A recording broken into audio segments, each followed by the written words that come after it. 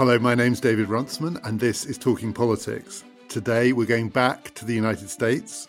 We're joined by Gary Gerstle, who is there, Helen Thompson, and myself are going to talk about Biden 1 year on, but also, are we really approaching another civil war?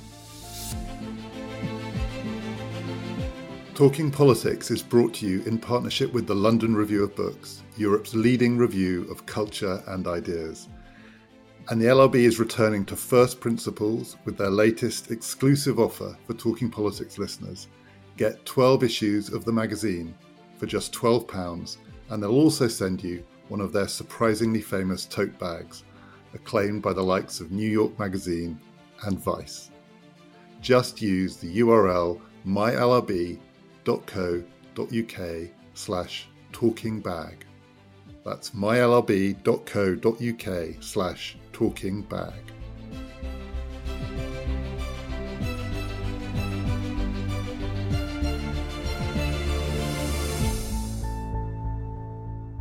Gary, we haven't caught up with you for a while, and also we haven't actually talked about American politics for a while, but we have talked about American politics a lot with you over the past few years, and we talked quite a lot during and after Biden's inauguration about his prospects. This podcast is going out exactly a year to the day after that inauguration, so we're 1 year in. One of the things that you said that always stayed with me was that some Democratic presidents who are essentially in the center of American politics get pulled left by their party when in office, and FDR is the classic example of that, and that there was a serious possibility that this would be, I'm not going to say Biden's fate, but also his opportunity. And some of that seems to have come to pass. Joe Biden has, in some sense, been pulled left, but it's not going very well. I mean, if that was a template for getting things done, certainly recently, it feels like a template for not getting things done. Is that because this is actually a very different pattern or model, or do you even want to say that it is still going the way you thought it might? The model is working, at least in its initial stages. Biden definitely moved left. There is a left in the Democratic Party of a sort that has not existed at least since the 1960s and perhaps since the 1930s and 40s. They have had a lot of influence in the party. And Biden made a decision when he thought he needed to become a transformational president, a la FDR, to bring the left into his administration, to think big, to think boldly. It was always going to be a difficult road for him. We have to keep in mind the very radically different circumstances under which he's operating from what Roosevelt operated under in the 1930s.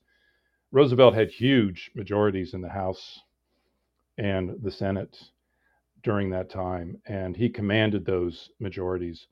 Biden basically has no majority. It's tied 50-50, and we know Senator Manchin from West Virginia and Senator Sinema from Arizona have been holdouts and have frustrated his ambitions. And a lot of criticism has been heaped upon them. But structurally, we have to understand the situation, which is that if you want to become a transformational president, it's hard to become a transformational president when your margin is so slim and when you can't afford to tell a single senator to go to hell, even when you need to do that. I think his transformational project has gotten stalled somewhat.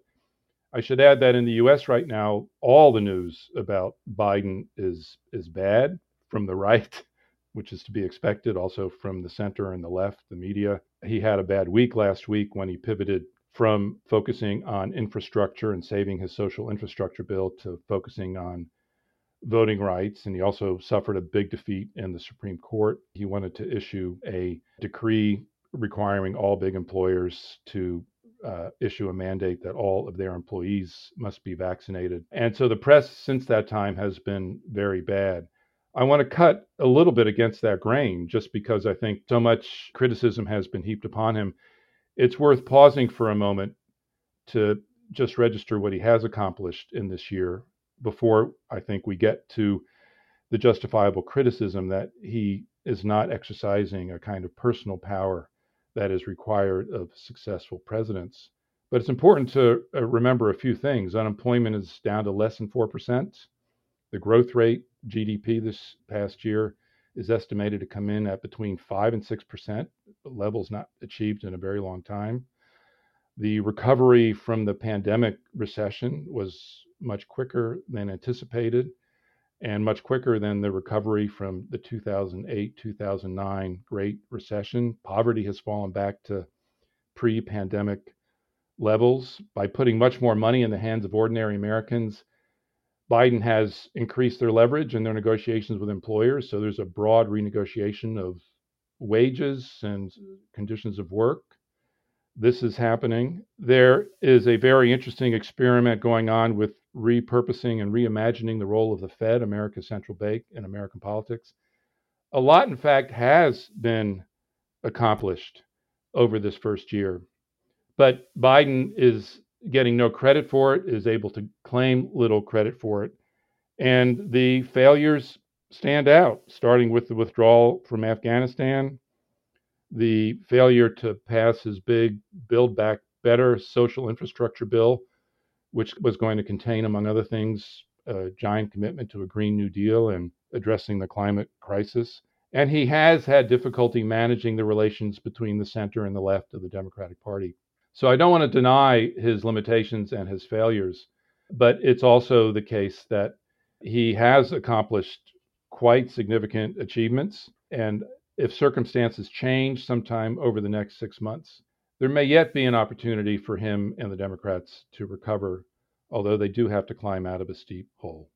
Helen, when I listened to that summary that Gary gave of the achievements and also the frustrations, to put it mildly, Gary, as you said, he wanted to be a transformational president, but the conditions don't suit transformational politics at the moment. And the achievements that you listed there were not transformational achievements. They were solid accomplishments, some of them simply to do with restoring things back to a state before the pandemic hit, just registering incremental improvements in areas that people may not pick up on for a while. So it sounds like the flaw in the project is trying to be a transformational president under conditions, as Gary said, that don't allow for it. I mean, it's just a basic strategic mistake.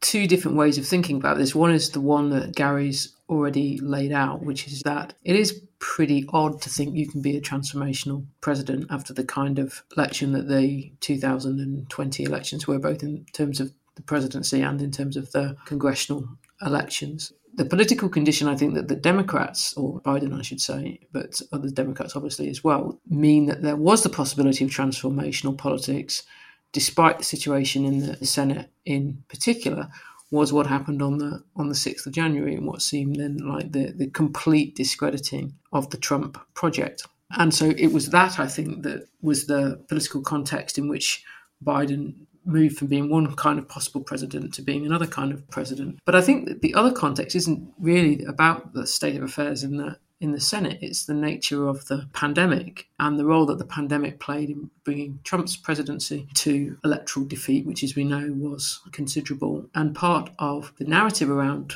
Biden was that he was going to get the US out of it, that there was a way of doing this better, and that the management of the pandemic had been, catastrophic. The bad outcomes a significant part of them could be laid at the Trump administration's door. And I think that that's what's proved to be just not the case. I don't mean that in saying that there's not lots of criticism that should be directed at Trump's handling of the pandemic. What I'm saying is to be transformational president about a pandemic, which is going across the world and where the virus has behaved in various unpredictable turns. I just don't think you could be a transformational president. Leaving aside the legislative state of affairs, leaving aside Joe Biden's character, this isn't an economic depression as in March 1933. There's not something that you can do like take the United States off the gold standard, basically do all the dramatic things, emergency banking legislation, etc., that Roosevelt did to bring about change quickly. That's just not possible.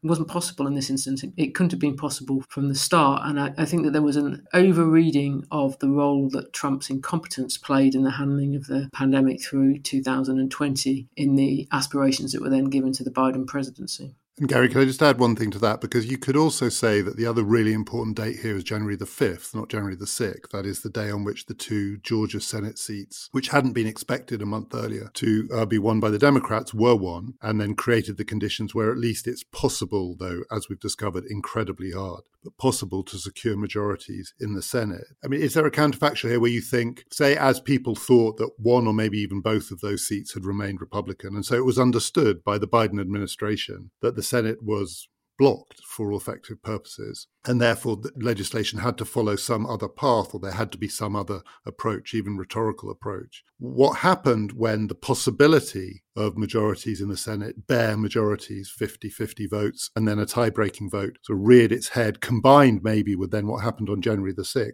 it did lead to a kind of overreach, possibly even a kind of hubris. And actually, when I think about it, I feel Biden's presidency might be going better now if he hadn't, or his party hadn't won those 2 Georgia seats. That is, there would have been both less expectations, but a different kind of politics, and also less of a focus on the 2 Democratic senators who won't budge, and a focus on Republicans instead. There is something to that. If Trump had behaved differently and he left Georgia politics alone, neither Democrat would have won in Georgia, I don't think, and the Democrats would have come into office with a minority in the Senate. And I'm sure that would have led to a different calculation on the part of Biden and his administration. So that clearly is a very important element. And I think it's because that victory was so stunning and so unexpected. 2 Democratic senators from the state of Georgia, one of the hearts of the former Confederacy, being elected in such an unexpected manner. Yes, I think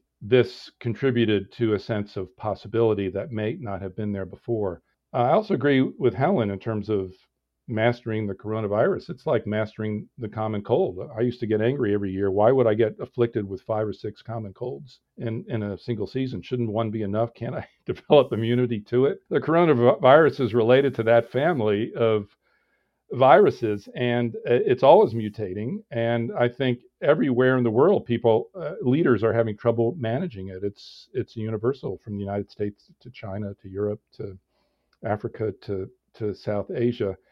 And I think the Biden administration thought the one thing they really had to do was roll out these miraculous vaccines, and then everything would fall into place. And then they got hit with these 2 very impactful variants, which they were not prepared for. I don't know if any administration could have been prepared for. And one of the messages we have to take from this is that this coronavirus is unlike an economic depression. In other words, leaders and their administrations don't really know what to do in many situations and have to react to things for which they're not prepared.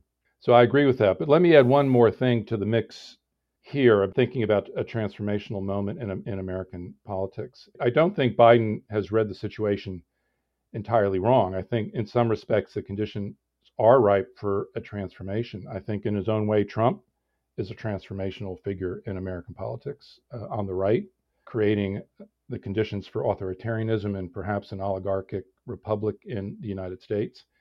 And I think this was also a moment where Biden saw the opportunity to move beyond the Clinton-Obama years, which I have characterized as being part of a neoliberal order, concentrated to the virtues of globalization, free trade, free movement of people, free movement of capital, a whole set of policies organized around those principles. There was a sense, and there still is a sense in the Democratic Party, that way of doing politics had not succeeded well enough. It created a lot of problems for the Democrats, and that the time had arrived to strike out in a different direction. And that suggests that the reading of the possibilities of transformation were not simply rooted in unexpected developments with the election in Georgia and with the election of Biden, but it's based in a reading of underlying political structures giving way, creating possibilities for new kinds of politics that had not been there before, or had not been there for a very long period of time. So Biden's dilemma is that he, on the one hand, discerned this as a moment of inflection, of a possibility of fundamental change, but he was given such a weak hand that his ability to actually carry that through to conclusion was never very strong from the start. But let's not forget that the possibility of transformation still exists. And if transformation is to occur, I still rate the possibility of a transformation in an authoritarian direction to be more likely than one in a progressive direction in terms of chances for success. But I don't think that Biden was wrong in reading the current moment in terms of understanding what the moment demanded. I think the moment does demand, in the United States and elsewhere in the world, thinking in different terms about the possibilities of politics. So before we come on to the question of how bad this could get in conflict terms, I just want to ask both of you, and Gary, you mentioned this, Biden's had a bad week, and partly because of the response to his speech on voting rights, what you think the strategy was there.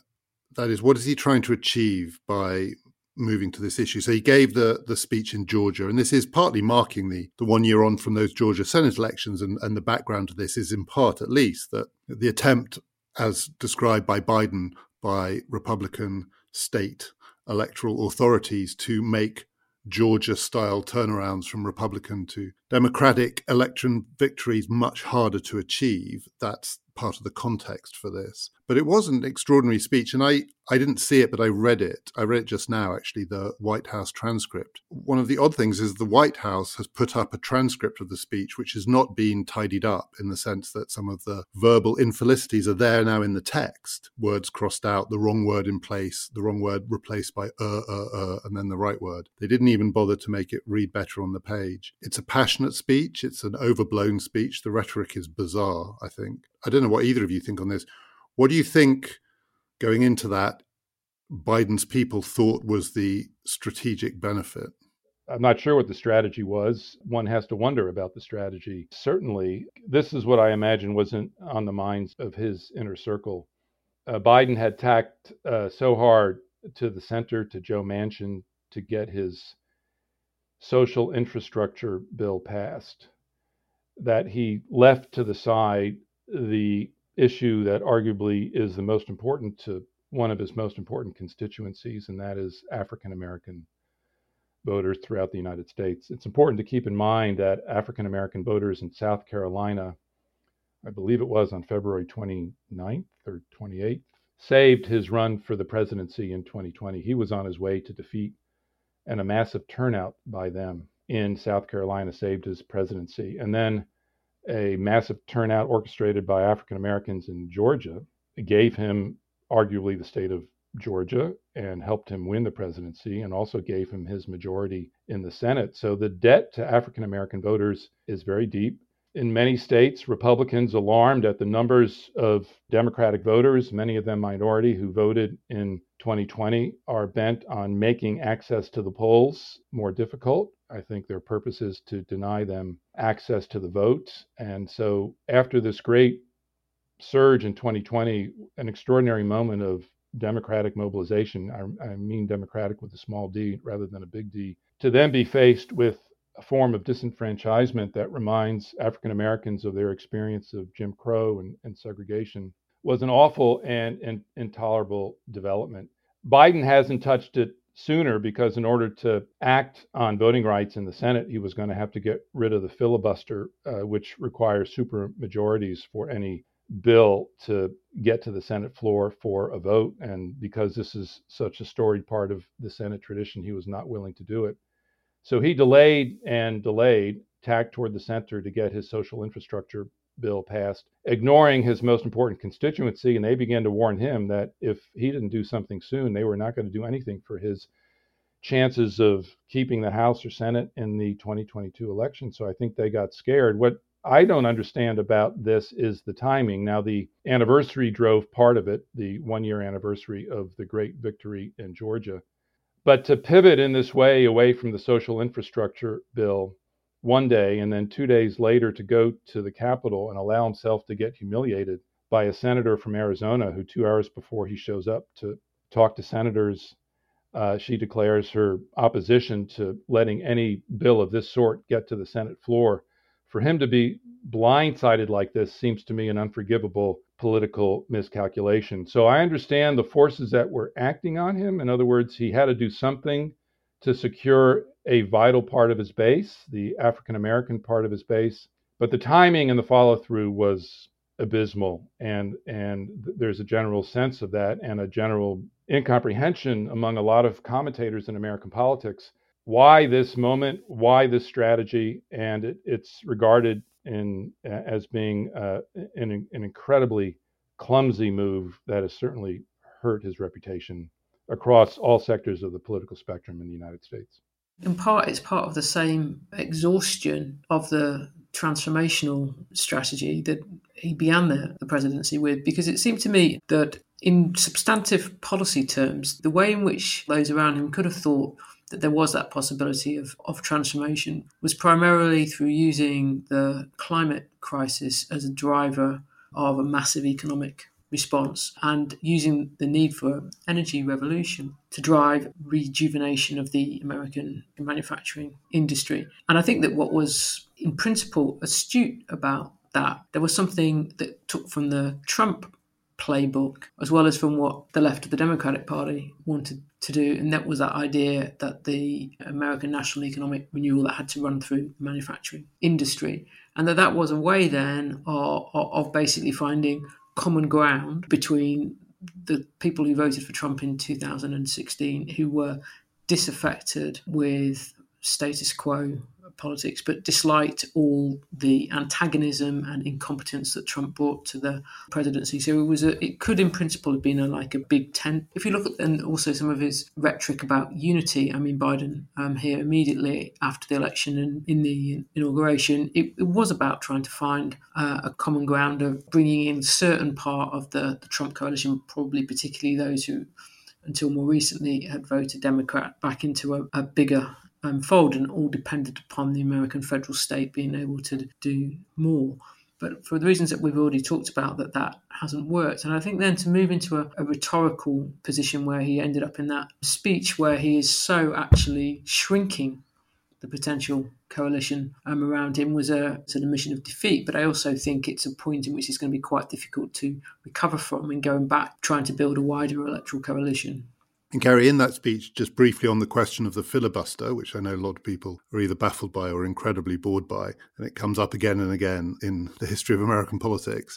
But Biden is he's a Senate guy, right? That's where his heart is. That's his political life. And in some ways, he's a traditionalist. And in his speech, he said that the filibuster, he didn't say it had a noble history, but he said it used to once be a vehicle for achieving compromise. It was a way of, it served a purpose. And now, more recently, though, I don't think he put a date on it, and he didn't name who he was blaming, but it was clear who he was blaming. It's only recently been weaponized, he said. Is that true? Is there a historical basis for thinking that the filibuster has gone wrong recently? I think that's too innocent a view of the filibuster. The use of the filibuster in the past has often been associated with allowing minorities of Southern senators to block legislation having to do with racial equality. So I think this has been... it's always been weaponized in that sense. It's always been weaponized. If we can separate the filibuster itself from actual history, which one can't do for very long, but I do want to suggest that the idea of requiring supermajorities for fundamental questions of state and nation is not necessarily a bad idea. If Britain had had such a principle and set 60% as a base requirement for Brexit, there would be no Brexit. And that may not have been a bad idea in that situation. So I think it has at times compelled senators of the two parties to work across the aisle. And there are examples of bipartisanship of a significant sort, including the Civil Rights Act of 1964 and the Voting Rights Act of 1965, bills that may have occasioned tremendous discord, so that one can find the filibuster working in a positive way. But that Senate is gone, and I think the Senate that exists now and the Republican Party in that Senate is very little interested in working across the aisle. And I think their interest right now is very similar to their interest with the Obama presidency, which is to stop every piece of legislation they can so as to render the Democratic inhabitants of the Oval Office a failure. They stymied Obama in this way repeatedly. I think they're trying to do something similar with Biden. And that way, Helen, I'm not sure the possibility for a true coalition bringing across party lines was a realistic option for Biden. I meant among voters. I didn't mean among voters, perhaps, but the voters still have to deal with Republican leaders who are telling them that what the Democrats are thinking of doing amounts to a form of socialism, which they can in no respect accept. I think the Senate is in dramatically different territory, and I think Biden is a prisoner of his long senatorial experience and is unable to let go of a tradition of that Senate that he still has quite a lot of admiration for. Talking Politics is brought to you in partnership with the London Review of Books. Ready to pop the question? The jewelers at BlueNile.com have got sparkle down to a science with beautiful lab-grown diamonds worthy of your most brilliant moments. Their lab-grown diamonds are independently graded and guaranteed identical to natural diamonds, and they're ready to ship to your door. Go to BlueNile.com and use promo code LISTEN to get $50 off your purchase of $500 or more. That's code LISTEN at BlueNile.com for $50 off. BlueNile.com, code LISTEN.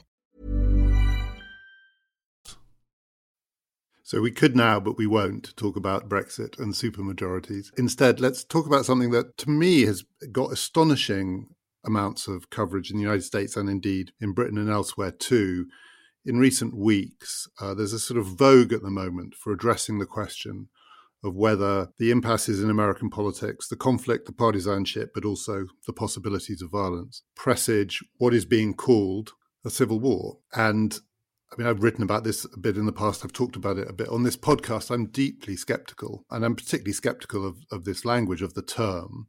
But it's being taken very seriously. And of course, people do have a looming sense of dread, many people, about 2022 and 2024, particularly the next presidential election, and the possibilities on both sides that the result will not be accepted by the losers. And I want to come on in a second to what we mean by that and how those scenarios might play out. But just on that question of civil war, Helen, why don't I start with you?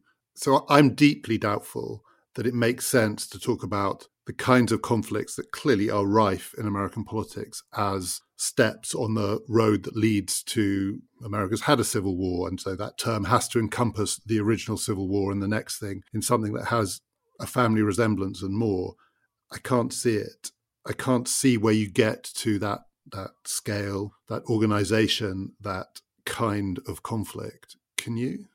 Not really. I mean, I do think there's got to be some distinction drawn between kinds of civil war here. I think it is important in the context in which you're having this conversation to note that the idea that the civil war that the United States had was a civil war was only something that actually emerged at the beginning of the 20th century, and it gets to the heart of the question of what we're talking about when if we were to say the United States was heading for a civil war, what would we mean? Because if we were to say it was heading to a civil war that was a version of something like the civil war that happened between 1861 and 1865, we'd be saying that a group of states that were geographically next to each other wanted to, or not only wanted to, but did form a breakaway government.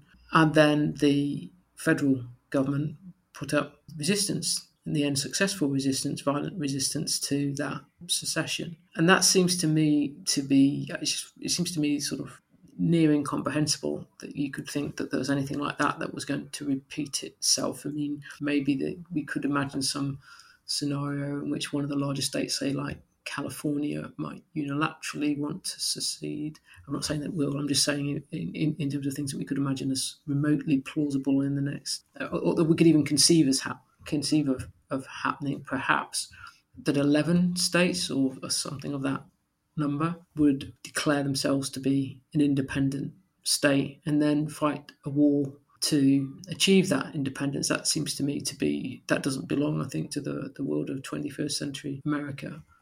But the other kind of civil war would be one, like say the civil war in these islands in the 17th century, where you have different factions trying to control power at the centre. I know that somewhat oversimplifies what went on, but it will do for the distinction purposes.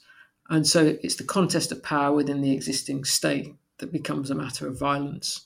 And perhaps I think if you say that, well, perhaps it's not so impossible to imagine. I still don't think it's likely to happen, but I still think that it's a scenario in which you can say, okay, this is what that would mean in the 21st century America. But I think the version that happened, which is about a civil war, about secession, made by a group of states wanting their independence, I just think that's just not part of the American world today. I share your skepticism, although I think the threats of political violence in America and also to democracy are real. I haven't read the book that started this conversation. It's by Barbara Walter.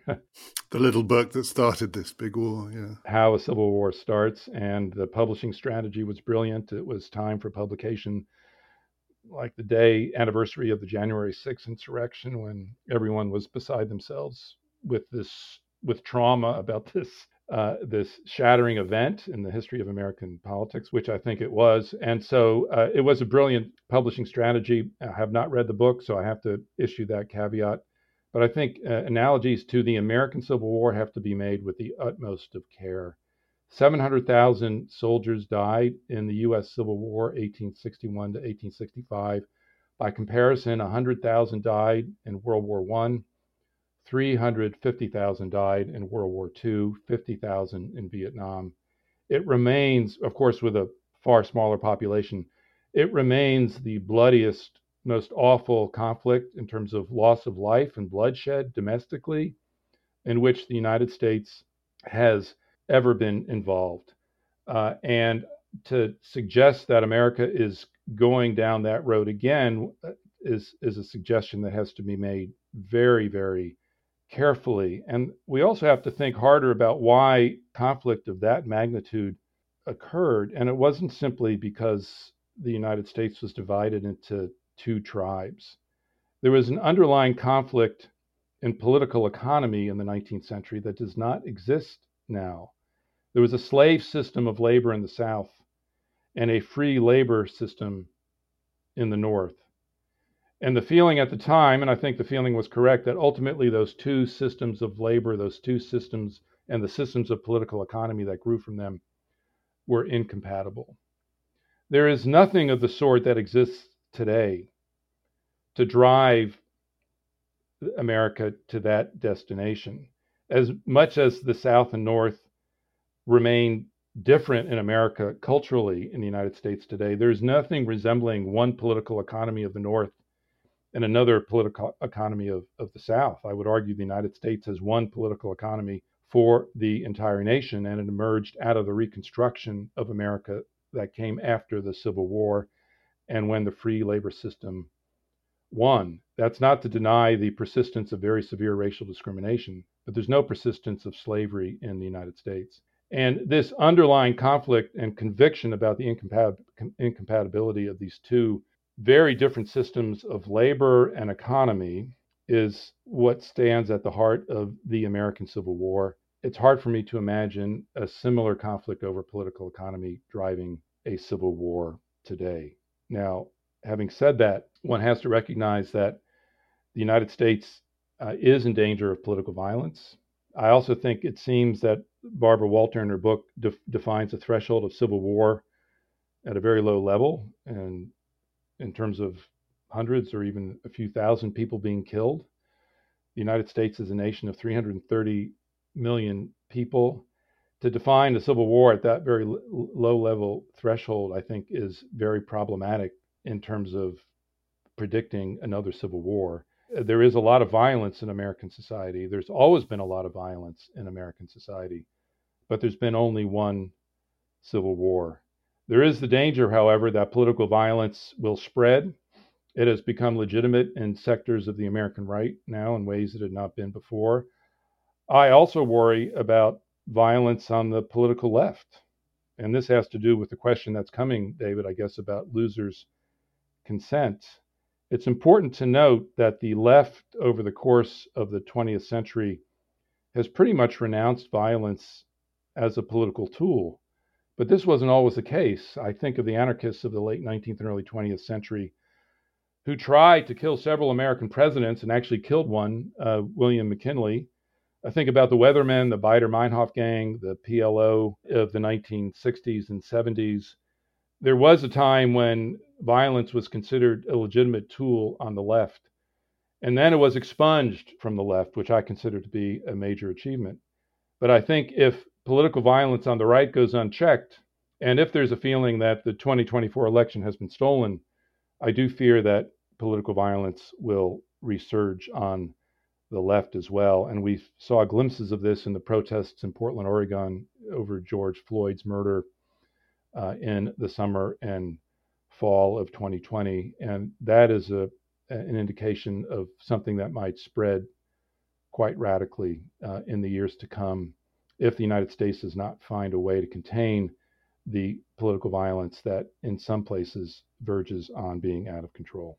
And I think, Gary, that you could make this distinction, which was in a way implicit in the previous one that I made, between a civil war where you would expect the political economy of it to be consequential, and that would be a civil war about secession, and a civil war where you wouldn't expect that to be the case. And I would say that a good example of that would be the civil war in these islands. I really don't want to call it the English Civil War, which you might argue, had at its heart a set of constitutional questions about who had the authority to do what, not just in relation to the Crown and Parliament, but in relation to the different constituent parts of the Union, and obviously particularly the relationship between England and Scotland. And that seems to me, I don't want to take this argument to mean that the United States is on the path to civil war, because I don't believe that. But I think that there can be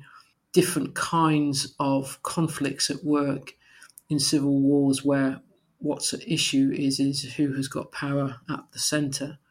Whilst I think we're all in agreement that the American Civil War that happened is not going to repeat itself, I think that the legacy of it is part of the reason why some of the conflicts in American politics are described in the language in which they are and evoke the emotion in which they are. I think T.S. Eliot said once that, serious civil wars never come to an end. And I think that that's true about the American Civil War. It's a good example of it. Perhaps it's the most important example of it. And we could see that in the way in which Confederate symbols were used in the January the 6th insurrection. So the very fact that the United States has had a civil war of a very particular kind, a secessionist kind, still is, and the way in which the relationship of that to slavery and to race is still part of American politics today, and that isn't going to go away. So it seems to me we're probably talking about two things here, one of which is political violence, and the other of which is basically of the rules of the game, that people stop being willing to play the game of legitimate democratic electoral politics, summarised often now by this phrase that the absence of losers' consent, that the people who are on the losing side in elections no longer accept that the elections were conducted legitimately. And if you separate those two things out, as you said, Gary, I don't want to call it low-level violence in the sense that it's insignificant violence, but low-level violence in the sense of pockets of political violence is sort of woven through the history of the American Republic. And relatively speaking, this is still a non-violent phase, relative even to the 20th century, never mind to the 19th century, just in terms of basic measures of violence, assassination, acts of terrorism, and so on. Of course, there are some, and it may be growing in some respect, but compared to the 1970s or 60s, the 1930s or 20s, even the 1950s, a sort of peaceful era, this is a non-violent period, but there is violence there and the potential for more violence. But also, even on that question of losers' consent, there's sometimes a sort of feeling that this is a very recent phenomenon. Trump's questioning of Biden's victory is this kind of massive break with the recent past, that he did things and said things, certainly that no president has done, but also that sort of rhetorically had been off the table. But you could argue that all of recent American presidents have had a problem with losers' consent. Bill Clinton did. I mean, lots of people didn't accept the legitimacy of his election. George W. Bush did, because he, in some senses, didn't win his election. Barack Obama did. Donald Trump himself did. And Biden did. And in a sense, the American Republic has lived with that for quite a long time. And it depends what we mean by rejecting the result of an election, because there's a big spectrum here between people saying they think the election is illegitimate, and something that has definitely changed in the last 10, 15 years is the opportunity to say that and to be heard saying it online, on social media, to find other people who will agree with you is massively enhanced. So if you feel that an election result is illegitimate, you can now say it in ways you couldn't say before and possibly even be heard. So there's a lot more saying it. But that's at one end of a spectrum. That at the very other end of this spectrum leads to organized mass armed resistance to the result. And it seems to me that America has lived now for quite a long time with quite a lot of people saying it without it moving that far along the spectrum. But the fear must be, and I guess this is where the real fear is, that these two stories might come together in 2024, the possibility of familiar levels of violence, coupled with growing expressions of rejection of election results, that's the thing that could produce potentially a new and unprecedentedly dangerous, that is relatively speaking, in the recent past, unprecedentedly dangerous situation. But it's those two things. They're not the same, and treated separately, America has lived with both. I think that's well said. Though the one piece I would add to that is that America's record of ensuring losers' consent has been pretty remarkable over the course of its history, in that even when the losers had questions about the legitimacy of the winner, they agreed to abide by the result. And the United States has never missed an election across its entire history, nor has someone who has been installed in office been removed from office by force. There's been no successful coup. The only exception to that brings us back to the Civil War again, when the southern states seceded because they could not abide Lincoln's election in 1860. It's useful, I think, to draw a contrast between what's going on today and 2000, when Al Gore ran against George W. Bush. If the votes had been fairly counted, there's a good chance that Gore would have been installed as the president of the United States rather than Bush. He knew this. Democrats knew this. Many Democrats regarded Bush as an illegitimate president, but they also accepted the result and agreed to save their ammo to fight another day, which they did in 2004 and winning in 2008 and 2012. Gore's magnanimous decision to accept Bush's victory under very suspect circumstances, and in fact, one can make an argument that the election was stolen from him, is of a keeping with a very powerful tradition in American politics. And what makes this moment so terrifying to Americans is that Trump has broken with that tradition. He is the first loser in a presidential contest not to accept the verdict of the voters, the verdict of the Electoral College, and he will go to his deathbed insisting that he won the election, that a big lie has been foisted on America. There has been no figure in American history who has taken this step, and the support for him within the Republican Party is still very, very strong, and this issue may well be fought out again in 2024, and if it is going to compel the United States to enter territory where it has not been before, and that could be a scenario where political violence at a low level begin to cascade into something more major. And I think if the Democrats feel that 2024 has been stolen from them, or if the Republicans lose and they refuse to accept defeat, the U.S. may be confronted with an intensification of a constitutional crisis, which in some respects has already begun. We've got to sort of recognise two different things, or maybe even more than two, but I'll start with two. What Trump did, which is in obvious contrast to the response of Gore in 2000 or Nixon in 1960. So in terms of... Or one should say to Hillary Clinton in 2016. And then the ways in which we might think that the structural pressures on losers' consent have been growing. And I think you could probably put this back in terms of the politics around it. I don't think the losers' consent issue is there itself in the 1970s. What you get with the Nixon presidency, obviously, is the beginning of the politics of impeachment. And that is where I think that it's a little bit different in countries that allow for the impeachment of, in this case, the president. And when you have a succession of attempts, all ultimately failed, though obviously the Nixon one would have succeeded if he hadn't resigned, where the opposition effectively has other ways of pursuing the removal of somebody from office. And now sometimes that can be because obviously they've done things that might merit impeachment, but I don't think that anybody of us is going to argue that the case for impeachment is often viewed dispassionately, shall we say, by those who want to push it. So in this respect, that's where I would say that Obama is a complete respite from this dynamics, because there's never any talk about impeaching Obama. There was talk about trying to impeach George Bush Jr. after the 2006 midterm elections. The other part where the United States has a particular issue with losers' consent is the relationship between the federal parts of the Constitution and the Democrat parts of the Constitution.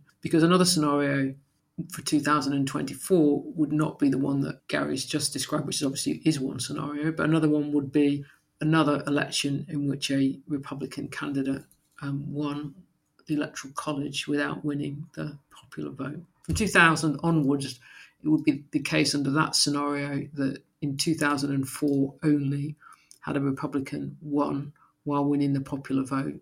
I think that does start to put quite a lot of strain on losers' consent. This is not territory that the United States has been in before. Obviously, there have been elections in which there's been a divergence between the Electoral College and the popular vote, but not a succession of them that are to the advantage of one party.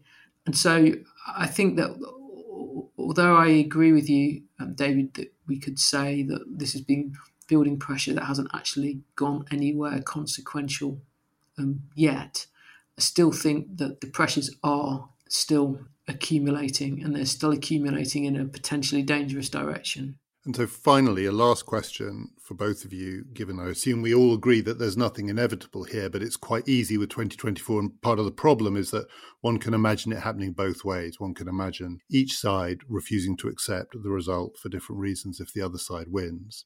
What are the possible scenarios between now and then that might overcome that or bridge it? I mean, it can't be inevitable. It can't be inevitable that this is just going to keep getting worse and worse. It might keep getting worse and worse, and if it does, then at some point the Republic will break down in whatever form that takes. But there must also be possibilities that things happen or politics shifts in such a way that it's possible to overcome these things, and elections start to feel a little bit more like national events in which there'll always be plenty of people on both sides who hate everything about what happens, but that there is a consensus somewhere in the middle that it's better to focus on what unites than on what divides. That must at least be a possibility, but it's quite hard to think of what, I mean, we're not there now, and something would have to change for that to be possible. Is it economic conditions? Would a sustained period of economic growth, or maybe even more equitable economic growth? Is it the old-fashioned way that countries get united, which is a war? There must be a possibility of international conflict between now and 2024, and we don't know how the George W. Bush presidency would have played out absent 9/11. It made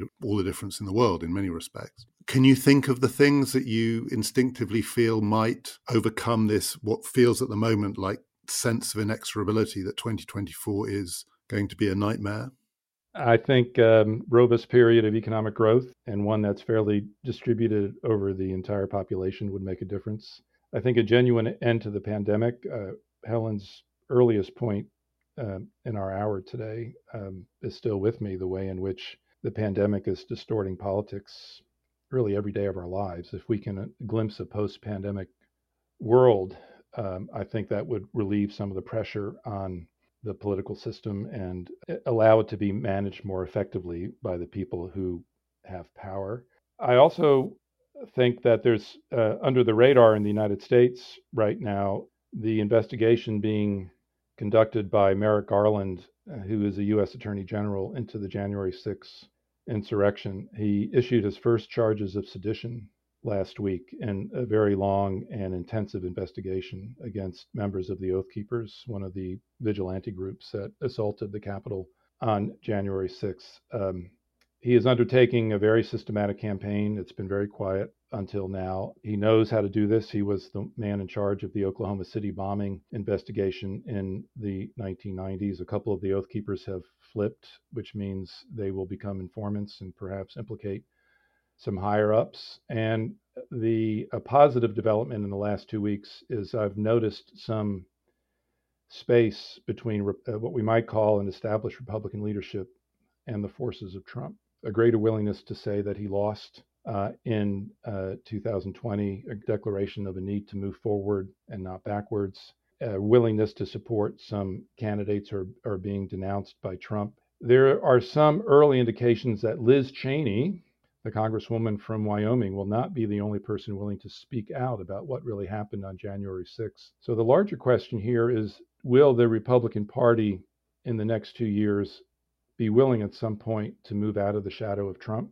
to move out of the shadow of right-wing conspiracy, and become what it has been in the past, which is a party with an important and eminently respectable history. It is the party of emancipation in the Civil War, the party that drove the North to victory over the South and that ended slavery. Is there a possibility that this party will move away from the direction in which it's been moving in the last 10 or 15 years in terms of what has produced Trump.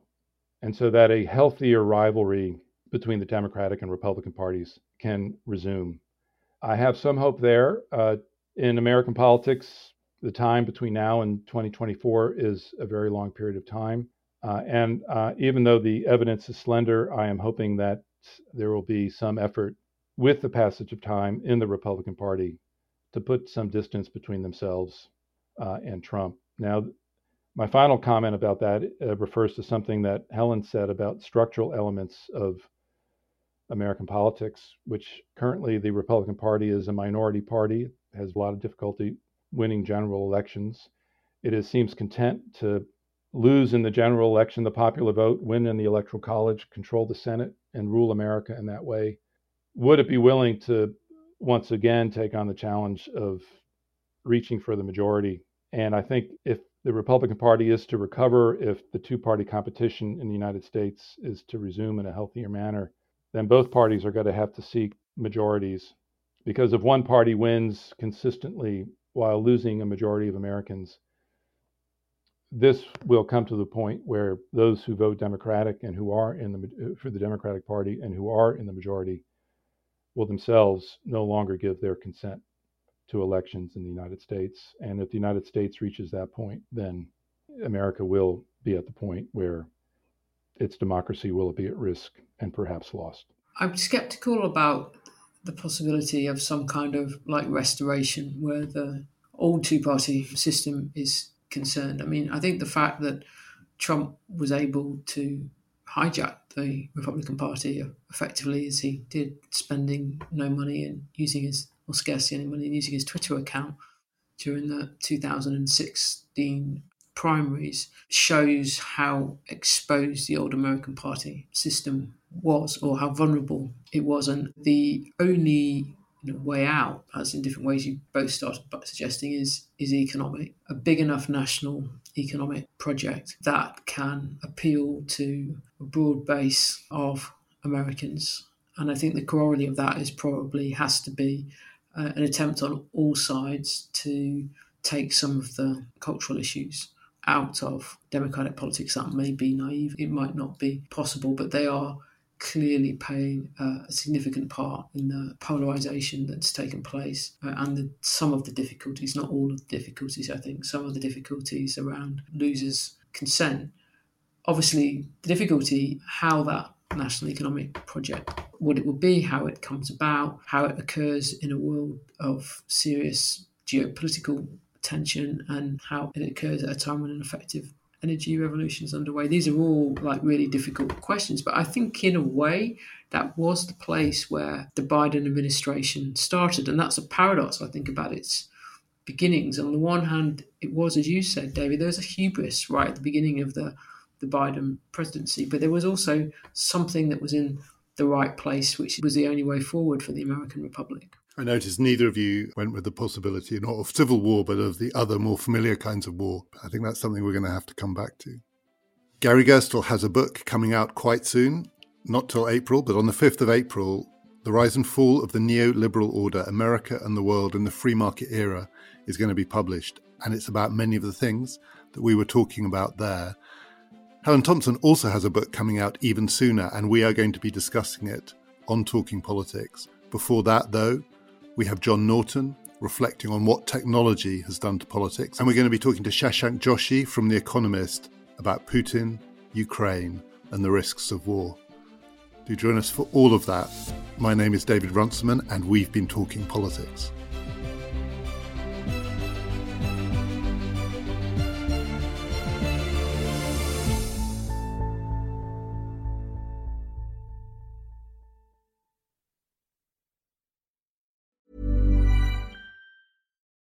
When you need mealtime inspiration, it's worth shopping Kroger, where you'll find over 30,000 mouth-watering choices that excite your inner foodie. And no matter what tasty choice you make, you'll enjoy our everyday low prices, plus extra ways to save, like digital coupons worth over $600 each week. You can also save up to $1 off per gallon at the pump with fuel points. More savings and more inspiring flavors make shopping Kroger worth it every time. Kroger, fresh for everyone. Fuel restrictions apply. Save big money and transform your home with new appliances now at Menards. We offer the lowest prices and the largest in-stock appliance selection. Ready to take home today. Check out top appliance brands, including KitchenAid, Maytag, Whirlpool, Amana, and Criterion. Upgrade your home and save big money on new appliances at Menards. Shop our entire selection of appliance options online today at menards.com. Save big